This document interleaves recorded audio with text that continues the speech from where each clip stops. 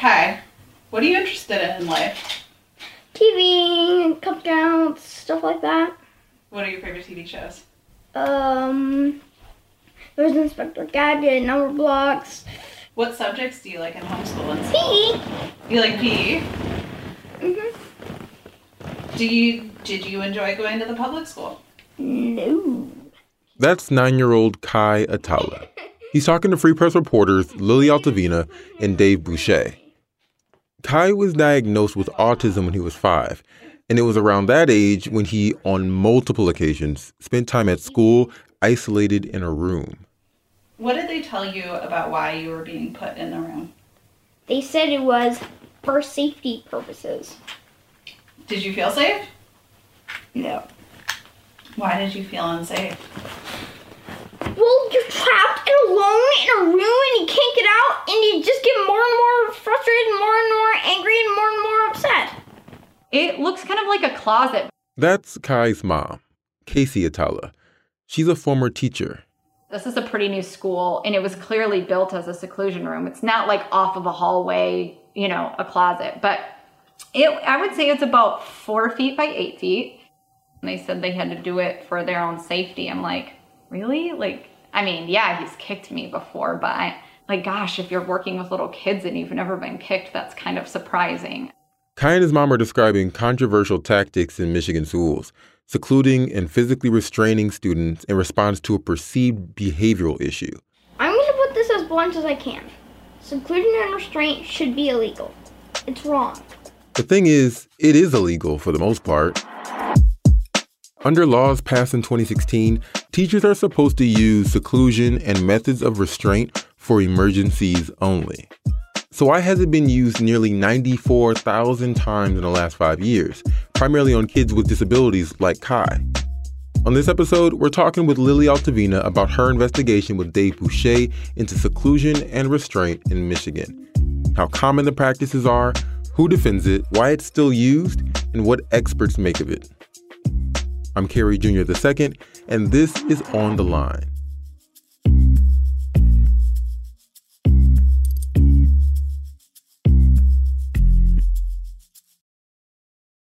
So, you've been doing this investigation. You've been working with Dave. Can you just talk a little about you and Dave and what you guys have been going into? Yeah, Dave and I have been looking at restraint and seclusion in Michigan schools for over a year now. And so restraint is when a student, usually a student with a disability, is physically restrained by an adult in the classroom using force. Seclusion, kind of what it sounds like. It's when a student is isolated in a room to themselves. It's usually when they are in a moment of mental crisis, mental anguish. So in the past 5 school years, educators have secluded or restrained students nearly 94,000 times. And that's since 2017 school year when the state started collecting data, which if you calculate that out on average, seclusion or restraint happens about 100 times in classrooms daily. But given that schools were closed for a significant period during the pandemic, it's likely that daily average is higher. Okay. And so you and Dave Boucher went to speak with Cassie, Kai, and Daniel. Yeah, so Dave and I met Cassie, Daniel, and Kai Atala. Cassie is the mother of Kai. Daniel's the father of Kai. And Kai is a 9-year-old from Holland. So Kai was secluded in his kindergarten and first grade year quite a few times, and that has really shaped his relationship with education. Experts have said that often these practices are largely traumatizing to children, that they leave them with trauma, that they don't often help the behavior that educators are trying to tamp down on. He's, had significant trauma from these experiences. His mom said he partly homeschools now because seclusion was so traumatizing to him. So Kai would, maybe act out in class or act erratically in class.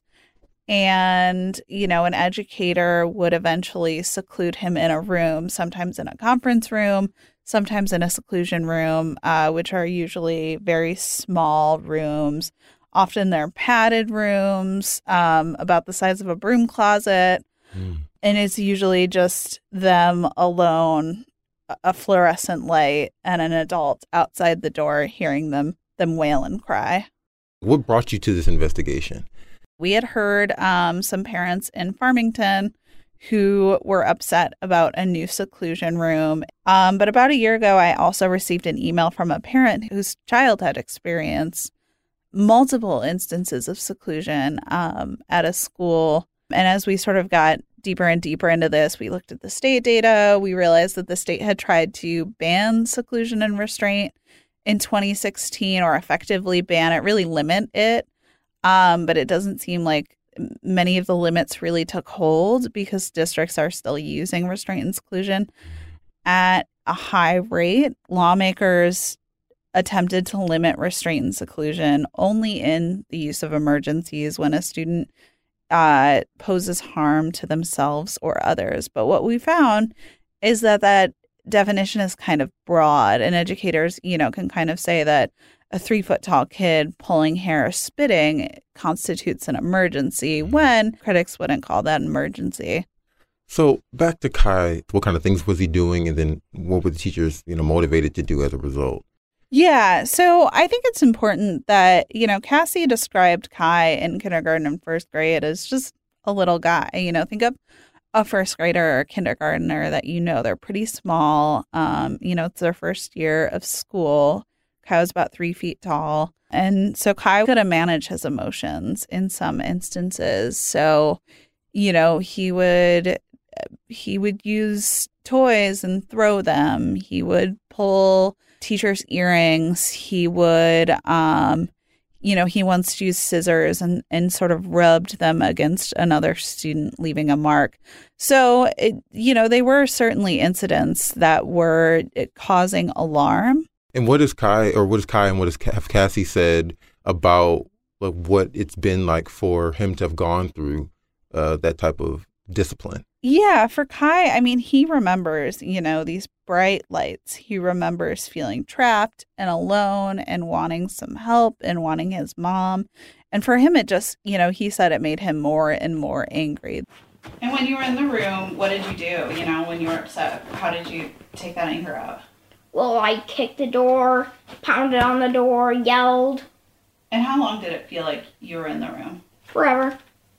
What does forever feel like? Like a really long time. I asked him when he got home, what was it like to be restrained? And he said he wouldn't tell me, but he said he would show me. So he sat me down on the floor and he told me I couldn't move. He said, you can't move. You're not allowed to move any part of your body. And he crawled up on my lap and he started licking my face. And one thing that I hate is I hate being licked. And it was the most genius way for him to communicate to me how horrible it was. Cassie and Daniel really both emphasized that they know that the educators who secluded and restrained Kai were all doing their best, were doing what they thought was right, but they also know that the practices themselves traumatized their child. It's an extremely emotionally demanding job. They're working really hard. I know, I learned these things. I was very motivated because I had an autistic child and a lot of help. But to ask schools to just suddenly change, that's a lot. That's hard for them. Kai's former school, Black River Public School, originally did not answer questions from Lily and Dave on this. However, after the Freak broke the story, the head of school reached out to say, quote, practices are reflective of changes in the law in recent years and are consistent with MDE guidelines, unquote. MDE is the Michigan Department of Education. I'm just curious a little bit more specifically on what restraint looks like. Are they holding them by their arms? Are they tying them up? What does that look like? A common way to physically restrain a kid is instead of, pinning them down, which can be really dangerous, and kids have died from being pinned down, keeping them upright, keeping their arms sort of like in line, like they're kind of doing like a cross motion, and then having one adult on either side holding their arms so that they can't sort of like wiggle away. Like a religious cross, like a T. It does. It does kind of look like a religious cross. Okay. Interesting. After the break, we go deeper on the findings of the Free Press investigation and why practices that are supposed to be limited seem commonplace.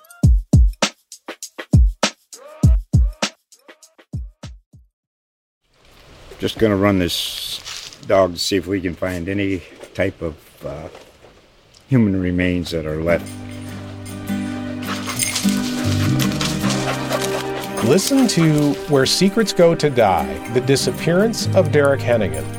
From the Detroit Free Press, a new podcast set in the woods of Michigan's Upper Peninsula. Available on Apple, Spotify, Freep.com, or wherever you get your podcasts.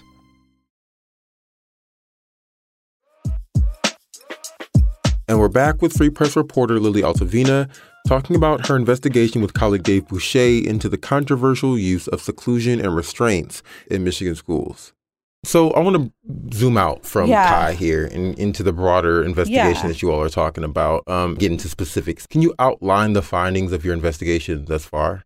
Yeah, so far we found that districts aren't supposed to seclude elementary school kids for longer than 15 minutes or kids in middle and high school for longer than 20 minutes unless it's an emergency. And we've seen already multiple cases in the records where children were secluded for more than an hour or just even more than that 15 or 20 minutes. We found at least 2 incidents of districts or schools that reported 0 acts of seclusion or restraint to the state. But later, we knew that they were using seclusion and restraint, either based on interviews with parents or investigations opened by the feds into the practices. So why hasn't it been implemented? If the law says that it's illegal, why are people still practicing it? Well, educators can say that they were in an emergency. And one thing that we've heard from experts over and over again is when a kid is dysregulated emotionally, when a kid is having a hard time emotionally, an adult who's having a hard time emotionally is going to have a really rough time responding to them and actually helping to calm them down, manage their emotions. A lot of educators may not be trained in what to do, how to confront a child emotionally. They may be afraid in some cases if a kid is kicking them or throwing things at them or has said something, kind of scary to them. You may have kids running away and teachers who don't know what else to do.